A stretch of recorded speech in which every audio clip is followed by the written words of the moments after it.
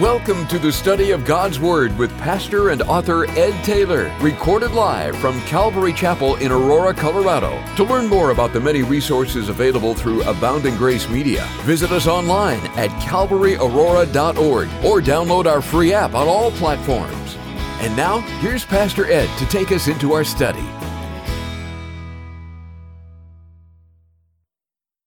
Amen. Take your Bibles and open them to 2 Kings chapter 6 as we continue our study verse by verse through the book of 2 Kings. And you'll recall the last time we were together, after miraculously retrieving that lost axe head, Elisha is used again in the life of the king of Israel. You know, Elisha was a good man to have around. If you were interested in truth and you were interested in the leading of God, then Elisha would have been a man you wanted to hang out with. Because isn't it true, and haven't you found it to be true personally, that what the Bible says, evil company corrupts good habits. You can spend a lifetime of obedience and developing good habits, and they can be lost in a short amount of time by hanging out with the wrong people, by being at the wrong places, by doing the wrong things. It's true for all of us. And when you find yourself hanging out with the wrong people in the wrong places doing the wrong things, you have a tendency at the same time to push people like Elisha out of your life. Because you get tired of hearing the truth. And you get tired of having to deal with a man that has no compromise in his life. And just being around a man with no compromise brings conviction into your life. And so you tire of the conviction. And you begin to find people that agree with you a little bit more, or don't speak the word of God into you as much, or don't confront you, or don't pray for you, or don't give you some kind of direction. But we need people like Elisha in our lives. And we need to be people like Elisha. We, as we see his example, want to be the kind of man that says, Elijah, what I've seen in your life is wonderful, but I want a double portion. I want to experience more than what I've seen in your life. I want to experience more of the work of God, not less. I want to experience more open doors. I want to experience more miracles. I want to experience more help. And Elisha is a good man to have around if you like truth and the leading of God. If you don't like the truth, then you won't like Elisha. And if you don't like the truth, then you won't like the Bible.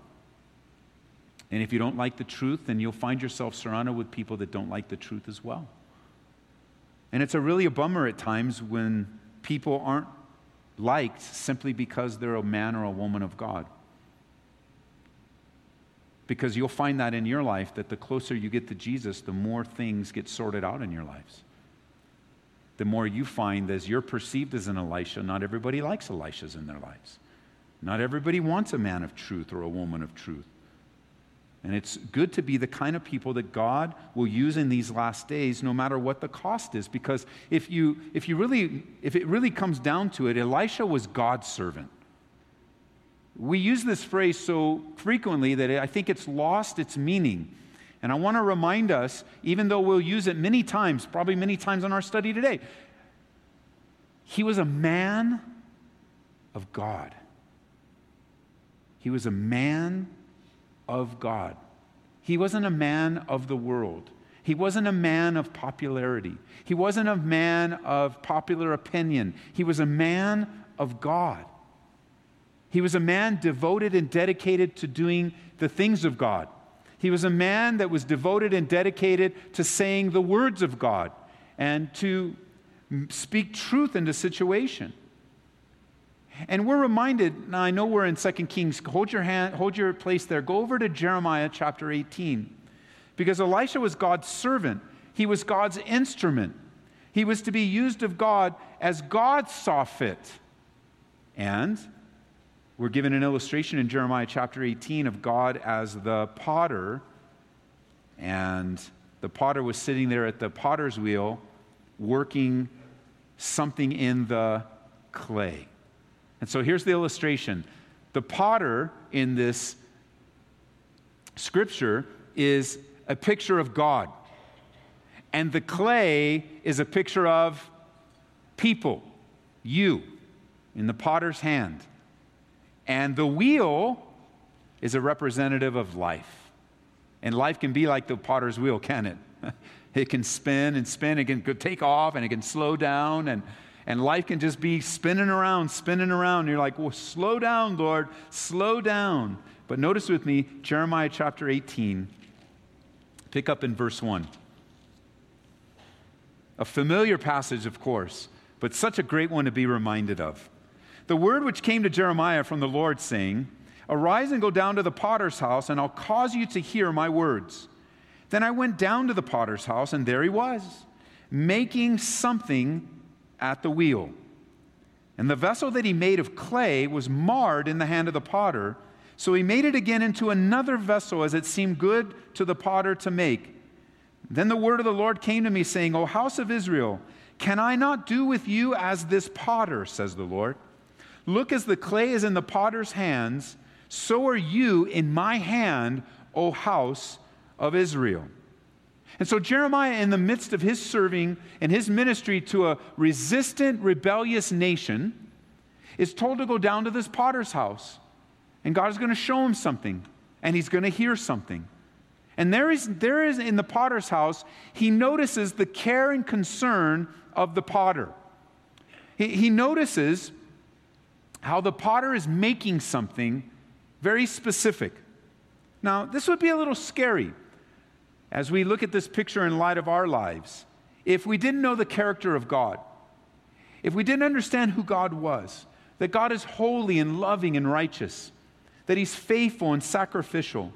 The Bible says in Psalm 25, verse 10, that the paths of the Lord, all the paths of the Lord, are mercy and truth.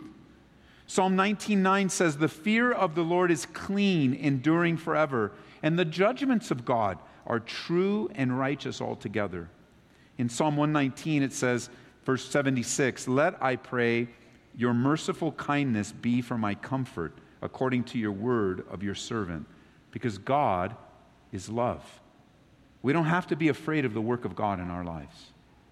We don't have to be afraid of the spinning wheel and the pressure of the potter's hands when we begin to see what he's creating in us and it's not what we expected. God is in charge, and he will and can do what he wants. The best response for us is to participate. And I like the word participate because everyone's like, yeah, I'll participate. The Bible word for participate is obey. The Bible word for participate is submit. But it sounds nicer when you say participate. You get an amen on that? Sure, I could I'll even get a participation award. Okay. Then let's let that be the obedience award and the submission award of all that God is doing in our lives. As you feel the potter, as he puts his hands into your life and he molds this and he shapes this and he's spinning around and you're getting to the point where then finally he says in verse 4 that the clay was marred. It was broken. It was crushed. It's always a devastating time to experience the marring of life, to experience the difficulties of life, to experience the failures of life, the disappointments of life. There isn't any one of us that haven't experienced being marred, having to face conflict and hurt and pain. But therein lies the choice. Because as we all assent with our hearts and our minds to being marred, we may not read the rest of the verse. And we must read the rest of the verse. Because it says, and don't miss this, you might need to circle this, you might need to underline it, put a star next to it, however you want. But the vessel that he made, your life and mine, the clay is us. He's making a vessel. He's developing us, making us into who he wants, into the image of Christ. But in the process, the clay was marred where? In the hand of the potter. Everything's in the hand of the potter. The good, the bad. The nice, the mean. The pretty, the ugly. The good words, the bad words. Everything is in the hand of the potter in our lives. And we look at the marring of our lives and we say, oh God, we're ruined. It's over. It's done. And yet, not only are we marred in the potter's hand, but what does the rest of the verse say? So he made it again into another vessel, as it seemed good for the potter to make. None of us have finished yet. The wheel's still spinning. Do you hear my voice? Yes or no? Wheel's still spinning. Are you still breathing? Wheel's still spinning. Even you guys that are asleep on me right now, when you wake up, we're going to tell you that the wheel's still spinning. On the unemployment line, the wheel's still spinning. At the mortuary, the wheel's still spinning. In the courthouse, wheel's still spinning. In the basement, in the car, wherever you may be today, the wheel's still spinning and you're still in the potter's hands. And he's ready to make you again into a new vessel. Now, of course, if you're here today and you don't have a relationship with God, life's scary. Because you're not in the potter's hands. You can't just open the Bible. You can't just kind of live your own life and do your own thing and curse God and turn against God and speak all things against God. And then when times get tough, you open the Bible, oh, this is so encouraging to me. This is so wonderful to me. No. It's a relationship that gets you the encouragement. It's the relationship and the surrender and saying, no, God, I have been doing my own thing and I've marred my own life and I've done the things that I've wanted to do, and you have to come to the conclusion that you have failed. You have sinned against a holy and a righteous God, and He has provided for you the forgiveness of your sin if you will come to Jesus Christ and you will accept Him into your life and live for Him and not for yourself. Then this can encourage you. Until then, it's not an encouraging passage to those that have no relationship to the potter. God is still at work for you and me, but He wants us to be moldable and soft. He wants us to focus on the hand of the potter, not on the mar of our clay, of our lives. Because if a person responds to the marring in their life with a stubborn and a hard heart, and they resist God's touch, then God has a right that He will exercise to deal with that stiff clay, to do what it takes to soften it up and remove the stubbornness. And so don't resist Him. The Bible says in Micah chapter 6, verse 8, He has shown you, O man, what is good, and what does the Lord require of you but to do justly, to love mercy, and to walk humbly with your God. Come back to 2 Kings now, because Elisha is the man that God is fashioning. Just like you're the man that God is fashioning. You're the woman that God is fashioning. You're the boy that God is fashioning. You're the girl. You're the husband. You're the wife. You're the single. You're the divorcee. You're the widower. You are the one that God is fashioning. And you're in the potter's clay. No, you're in the potter's hand. You're the clay. You are in, and I am in the potter's hand, on the potter's wheel, so that what He does with us is what pleases Him. And let me tell you something, the closer you are in your relationship with God, the more you learn that what pleases God pleases you. Because you may respond to say, wait a minute, why is my life meant to please God? Well, because when you are deeper in relationship with someone, you come to find out that what pleases them pleases you. As a matter of fact, the deeper you get into relationship, you begin to only think about how to please someone else and not yourself. And so when God is doing something that pleases Him, it also will please you and encourage you, even through the marring and the breaking and the tearing. And this is the man that God is fashioning. We've been studying him now in verse 8 of chapter 6, another episode of Elisha. Now the king of Syria was making war against Israel, and he took counsel with his servants, saying, my camp will be in such and such a place. And the man of God sent to the king of Israel, saying, beware that you do not pass this place, for the Syrians are coming down there. And the king of Israel sent someone to the place of which the man of God had told him, and thus he warned him. And he was watchful there, not once or twice, not just once or twice. Verse 11. Therefore, the heart of the king of Syria was greatly troubled by this thing, and he called his servants and said to them, will you not show me which of us is for the king of Israel? He's like, is there a mole here? How does he know everything? And then the answer, you got to chuckle at this, the sense of humor of God. I love it. One of his servants said, none of my lord, O king, but Elisha the prophet who's in Israel tells the king the words that you speak in your bedroom. Once again, God gives Elisha insight. And it's very detailed. This time it was on the ambushes that were set up in this war. Syria going after Israel. Going to set some ambushes up, and God gives Elisha direct insight of all these ambushes. And many times Elisha saves the king of Israel from these ambushes. It says not just once or twice. God is using him in their lives. And in verse 12, the answer was, there's no traitor among us, king of Syria. It's that guy Elisha.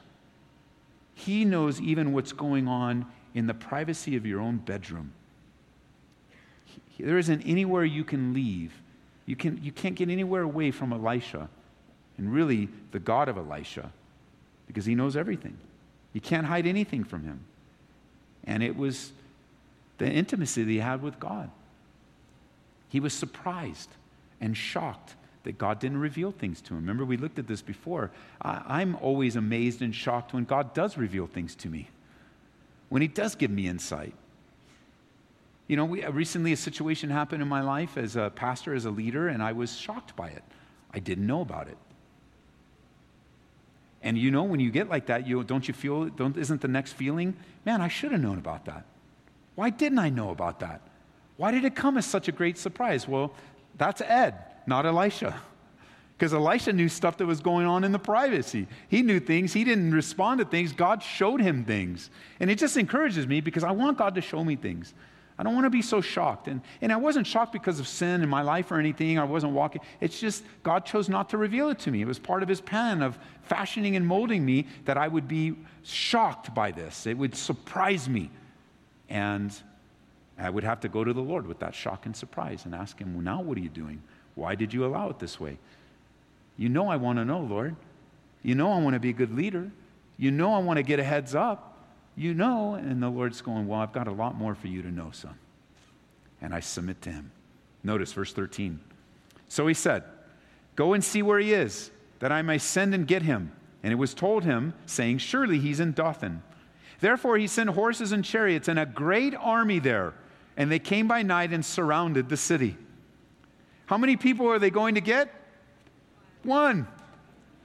And who does he send? A great army and horses and chariots. He sent the army. The equivalent of today, you guys of course know this, it would be like sending tanks and a great army to go get this guy, Elisha. And we know someone was with him, it says in verse 15, when the servant of the man of God arose early and went out, there was an army surrounding the city with horses and chariots.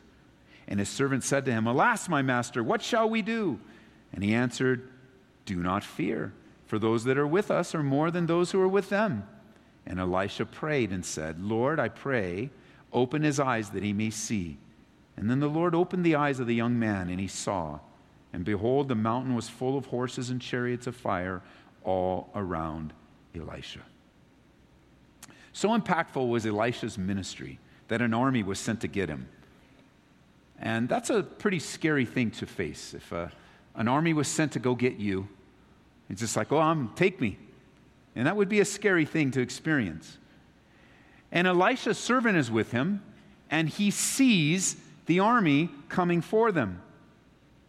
And I see his answer in verse 15 is he panicked. Now, let me just ask you, don't you think you would panic? Yes or no? I hope you'd say yes, and none of you, oh no, I'll take on the army. No, come on now. Like you're with the man of God, you're seeing all kinds of crazy miracles, it's kind of fun, and now an army's coming after you. And he looks out at them, and what does he see? He sees the army. That's what he sees. With his physical eyes, he sees the army. If you and I were with Elisha and we looked out, you know what we would see? An army. That's what we would see. and we would respond accordingly. I don't know to what degree we'd be afraid or panicking, but we respond accordingly, and that's what the word alas. It's a strong word. We're in trouble. It's over. It's done. What shall we do? What is it that we do in those times? Because listen, church, there are those times in all of our lives when we think it's over, when all is lost. We are done. Forget about it. In the short time that I've walked with Jesus Christ, I can think of many, many times where I've come to that very conclusion in my walk with Jesus Christ. It's over. There's no hope for this situation. And someone might be sent into my life to speak a word of encouragement or speak a word of perspective, and I have an answer for everything. They say, no, you don't understand, and you don't get this, and you haven't seen this, and you don't, and just responding to crisis, we can easily see the army and panic and give up, because there are always those times in our lives. You might have experienced one today. You might be in the middle of one of weeks or months. And it just looks like everything's against you. Everyone's against you. And there's no way out. There's no escape. A careful study of the Scriptures will lead you to see that this has happened to many of the men and women of God. I mean, how can we not remember Moses leading the nation of Israel out of Egypt into what was seemingly a trap? No way out. The Red Sea before them, hills and mountains on the sides of them, the Egyptian army behind them. What? Where do we go? And you see over and over again the reality of facing difficulties in life. Someone comes to try to help and counsel you, but you quickly see and say, look, you're crazy, it's over. What do we do? What are we supposed to do? And what Elisha says in verse 16 is, do not fear.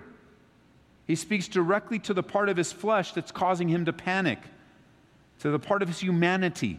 Don't fear, because those that are with us are more than those who are with them. Which would lead me to believe, I think if I was the servant, I'd look around and going, well, who are you talking about? It's you and me, bro. I mean, I don't know. How are you hiding? And I would be assessing it. Army, Elisha. Army, Elisha. Like, well, who else? And looking, I mean, it's like...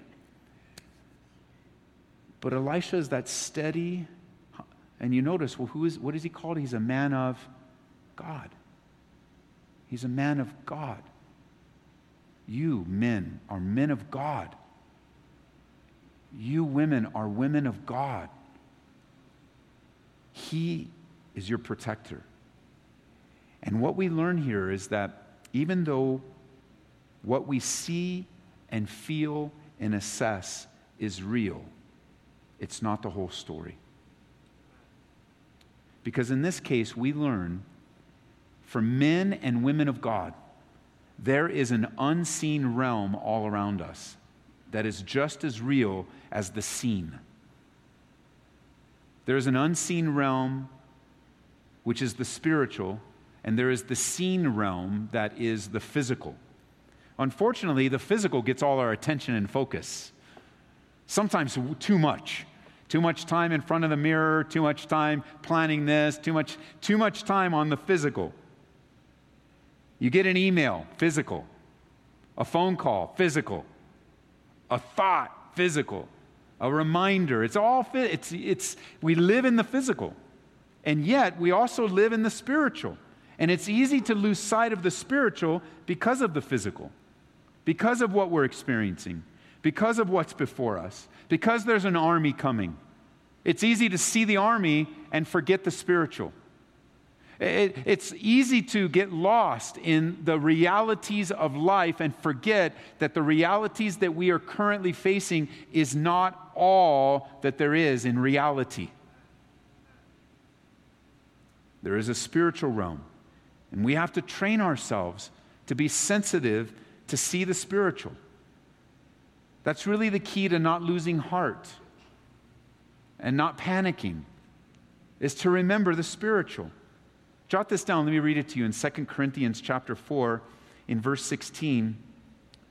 Paul is writing to the church in Corinth, and he says, "Therefore, we do not lose heart, even though our outward man is perishing," that's the physical, outward man is perishing, "but our inward man is being renewed day by day." That's the spiritual. Now, what gets most of our attention? The physical. It demands our attention. Sometimes it speaks its own language to us with noises and cracks and moans and pains and aches that just get all of our attention. And if we're not careful, we'll forget that there's an inward man and an inward woman of you that is not getting worse and worse, but is getting better and better, closer and closer. It's being renewed day by day. He says our light affliction, is that physical or spiritual? Say it out loud. This is a quiz, because I'm going to give you a grade before you leave. So, our light affliction, physical or spiritual? It's physical. It's just for a moment. Is working for us a far more exceeding and eternal weight of glory, physical or spiritual? Spiritual. If you start reading the Bible like that, you begin to see that the both realms coexist at the same time. While we don't look at the things that are seen, physical or spiritual? No, I lost you. We're going to start over, and I'm not going to ask you physical or spiritual. I'm just going to pause, and you're going to yell it to me, okay? You ready? And I've got the cameras all set up. Hold on a second. We're going to do the retina scans. That's how we're going to grade you. We're going to send you the grades. And if you don't pass, you're staying all night for study hall, okay? So I'm going to pause. You're going to tell me physical or spiritual. And you're going to say it loud enough where the people listening on the radio can hear you, okay? Therefore, we do not lose heart. Even though our outward man is perishing, yet the inward man is being renewed day by day. For our light affliction, which is but for a moment, is working for us a far more exceeding and eternal weight of glory. While we do not look at the things that are seen, but the things that are not seen. For the things that are temporary. I said that wrong. I got a B. Man, I wanted an A so bad. Here's the last one. For the things that are seen are temporary, but the things that are not seen are eternal. Do you see it all comes together? A, instructor, C-. In 2 Corinthians 5, verse 6, it says, "So we're always confident that even though we know that as long as we live in these bodies, we're not at home with the Lord. That's why we live by believing and not seeing." Or in the New King James, we live by faith, not by sight. I read to you from the New Living because I like hearing it in a different way to make our minds engage. That's why we live by believing, not by seeing. Love that. Sadly, living as we do in this material world, we get so involved in the physical, material things of life, and that's all we ever see. We lose sight of the spiritual. We lose sight of God. We get so concerned about the opposition that's facing us, the power of the enemy, especially when we begin to fight the forces of the world, how hard it is, how hopeless it seems, the wave of the culture, even the wave of the culture of the church. And where are the godly men? And where are the godly women? And where are the godly families raising the next generation? Where are those that are taking a stand for the unborn? Where are those taking a stand for righteousness? Where are those that care more about the Lord than they do about politics? Where are they? And if that's all you focus on, it can discourage you. Because you don't see everything. You don't know everything. And we're like this servant so many times. Alas, what are we going to do? And we falsely conclude almost every day, oh, there's no way we can withstand them. It's so easy to forget these truths, but they're ours. Listen to this truth. You are of God, little children. You are of God, little children, and have overcome them, because he that is in you is greater than he who is in the world. 1 John 4:4. We forget that. Romans chapter 8, verse 31. What can we say about these wonderful things? If God is for us, who can ever be against us? And since God did not spare even his own son, but gave him up for us all, won't God, who gave us Christ, also give us everything else? and we panic and we freak out when we see the enemies, when we face our difficulties. And as I learned recently from Pastor Chuck Smith in a Bible study about the faithfulness of God, this will stick with me until heaven. He said, the longer we look at our problem, the bigger it gets. The longer we look at our problem, the bigger it gets. So big that I don't even see or feel God anymore. Our problems can become so big that they block out the faithfulness of God in our lives. Why? Because all we've done is think about them and mold them and make them, and woe is me, and we just focus on them and we lose sight of the faithfulness of God. We're like Elisha's servant here. It's over and there's nothing we can do. And so we asked, along with Elisha as he prayed, "Oh Lord, would you open our eyes that we might see the spiritual? Would you open our eyes," as Elisha prayed, that our eyes would see what we don't normally see. And I pray that in every situation that we're in, we would not only see the problems around us, but also the solutions. That when the eyes of our servant are open, that we could see the spiritual things going on behind the scenes. That he saw the angels of the Lord were surrounding the Syrians, the horses, the chariots. And this is from a man that was so close to Elisha. This is the man that understood that Elisha knew what was happening in the king of Syria's bedroom. How much confidence would that give you to hang out with the guy that is calling out all the ambushes of the enemy? How would it make you feel to hang out with a guy that always hears from the Lord? It would encourage me. I mean, I'd want to be with that guy. Hey, what's God doing today? Well, such and such and so, and every day he's right. Hey, man, the guy lost his axe head over there. Don't worry about it. Where did you drop it?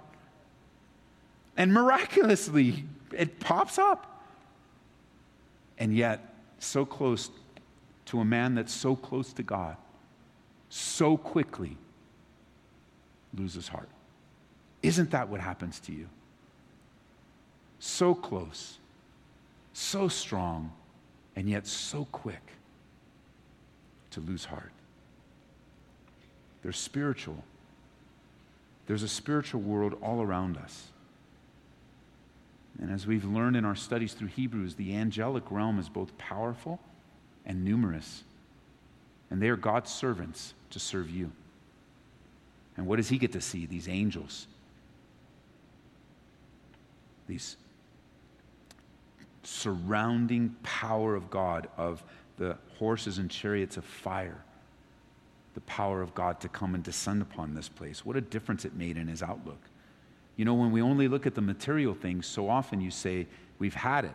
But when God opens your eyes and you see the spiritual dimension, it changes completely. It's not like, it's no longer, I've had it. When you see the spiritual realm, you say, you've had it.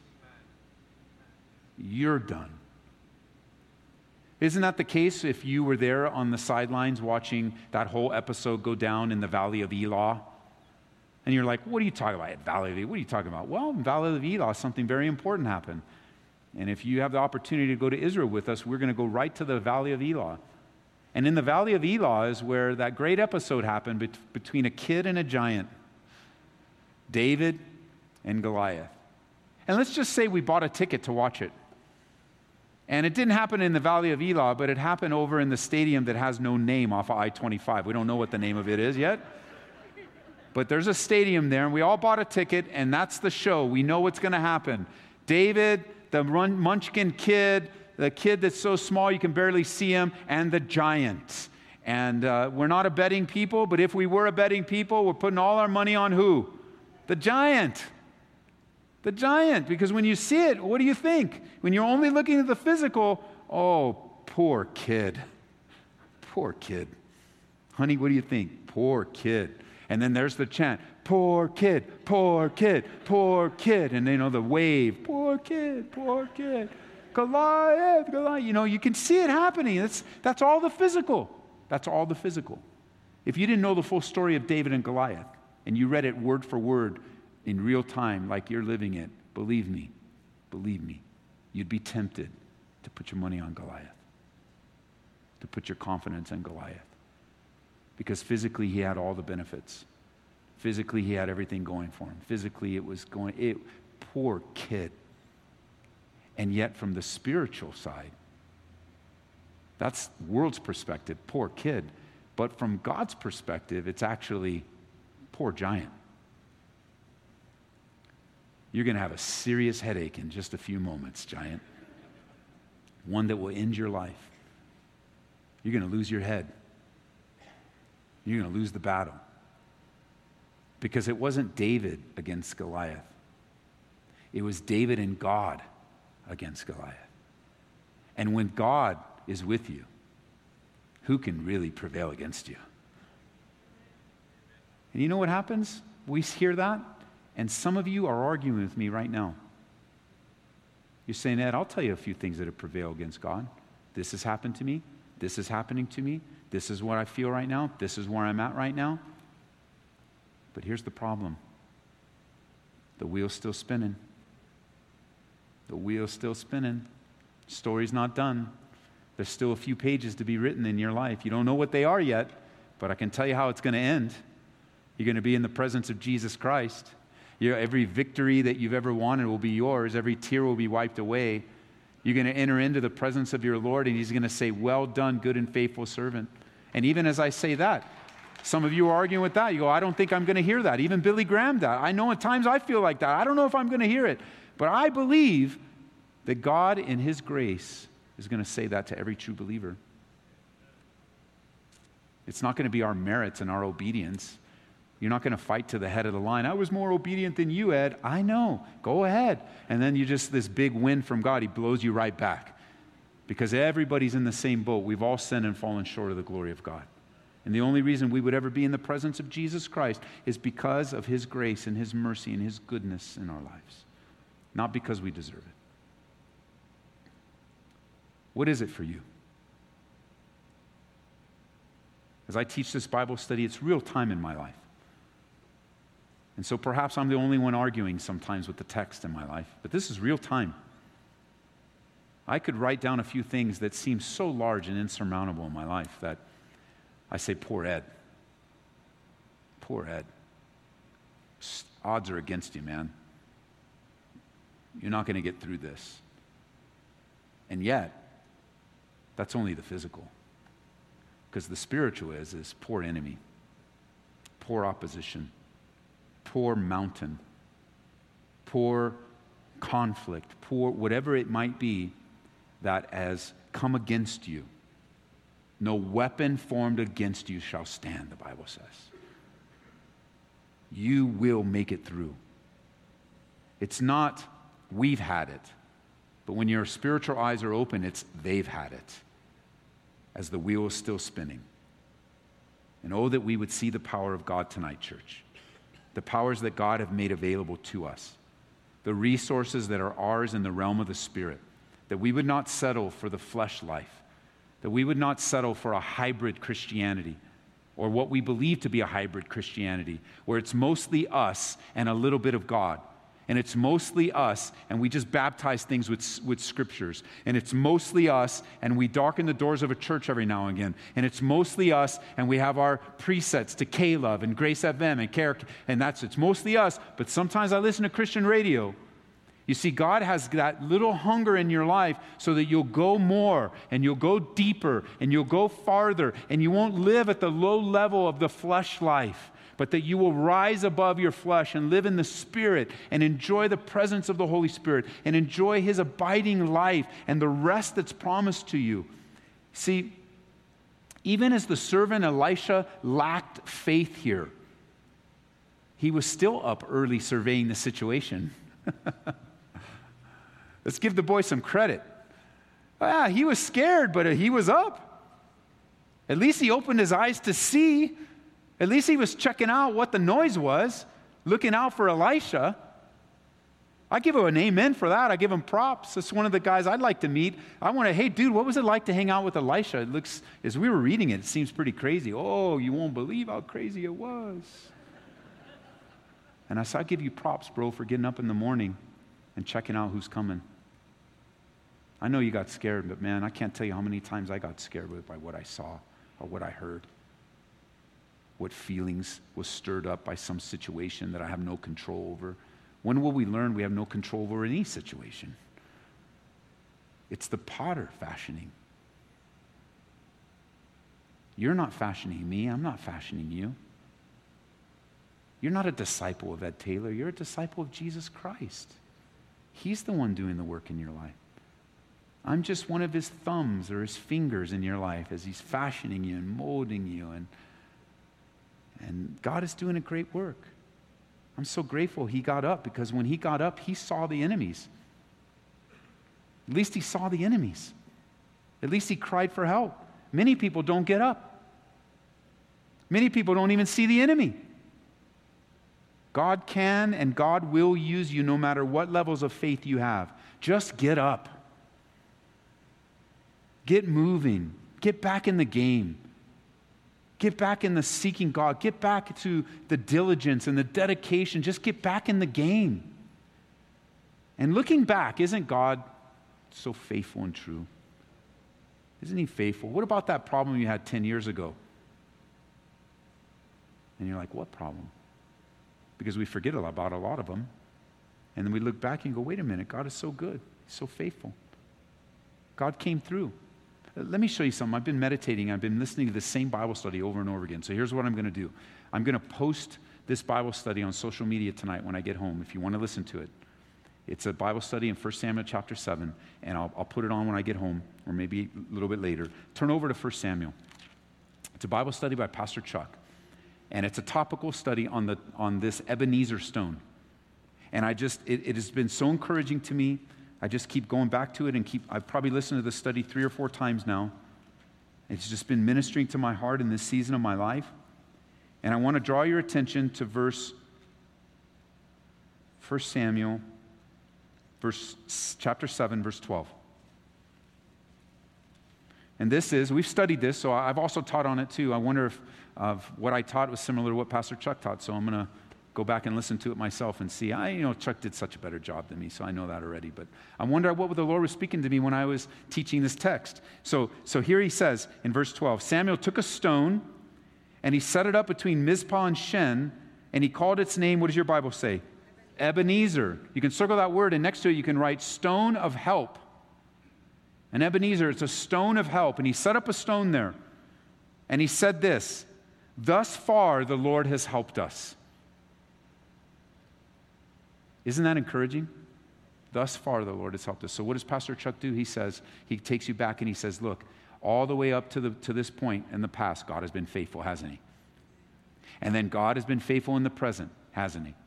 And then he ends his third point of the message is, if God has been faithful in the past and God is faithful right now, then understand God hasn't brought you this far just to dump you off and let you go. He's going to take you all the way in. He's going to complete what he started in you. He's going to perfect that which concerns you. And so how do we gain encouragement of what God's doing right now and what's happening in our life right now and whatever the future might be? Well, we look backwards and we go, man, the Lord has brought us thus far. Ebenezer stone. And then you take a few more steps. You go, oh man, the stone was intended to be a memorial and a remembrance of the faithfulness of God. We need to start setting up Ebenezer stones in our lives so that we can remember and recall the faithfulness of God, and it will be visual. And the kids will say, what's this stone in the middle of the table? Hey, God has been faithful thus far. He's the God of help, and that's a stone of help, son. Well, why is our whole living room a stone garden? Why is the couch outside, Dad? Because, son, I just want you to know that God has been faithful up until this point. He's been faithful. And because he's been faithful in the past, and he's faithful now, God has brought us thus far, he's going to be faithful in the future. And so, you want to hang around with guys like Elisha. You want men to speak the truth into your life. You want a guy like Samuel to get a stone and set it there and go, look, every time you see this stone, you remember God has been faithful. Build a house out of him if you have to. Because if we look long enough and far enough, we're going to find that God has been faithful every step of the way. And so, Father, as we turn our hearts and attention just to summarize and to receive your faithful words of encouragement, thank you for Elisha telling his servant and actually requesting from you, God, to open his servant's eyes. He's got to see he's got to see what Elisha saw. And God, we just need to see what you see in our lives. That we wouldn't be so distracted and discouraged by the physical, but that our eyes would open to the spiritual. That we would flip the tables and see the spiritual far more than the physical. That we would stop living at such a low level of the flesh, demanding our ways and our rights, and in any way somehow demanding anything from you. But God, you allow these circumstances in our lives so that we might cry out for help, because every time we cry out for help, you give it to us. And I just pray for those, as I think Pastor Ian mentioned earlier, just praying for those going through stuff tonight. Everyone has a story. Everyone has a difficulty. Everyone has a trial. Would you just manifest yourself, God, in the spiritual today? Would you just forgive us for settling for routine and ritual and shadows when we could have the substance? It's all ours. Thank you for reminding us that he who is in you is greater than he who is in the world. That we would fear you, God, more than any man, because what can man do to us? That, God, we would diligently pray for our kids and our grandkids and our friends and our family, that spiritual eyes would be open. That we wouldn't throw up our hands and give up, but rather we'd throw up our hands in prayer. That we would look to your faithfulness and we would acknowledge your faithfulness. We would receive from you your love and your mercy and your grace. That, Lord, for some that was just a word to get up, get back in the game, just serving you, loving you, ministering to the people in their lives. You've brought us thus far. And take us all the way through, Lord. In Jesus' name, amen. We pray that you've been encouraged by this Bible study delivered live from the sanctuary of Calvary, Aurora. For prayer or a copy of this study, call us at 877-30-GRACE. That's 877-304-7223. Or visit us online at calvaryaurora.org. Be blessed as you worship Jesus this week.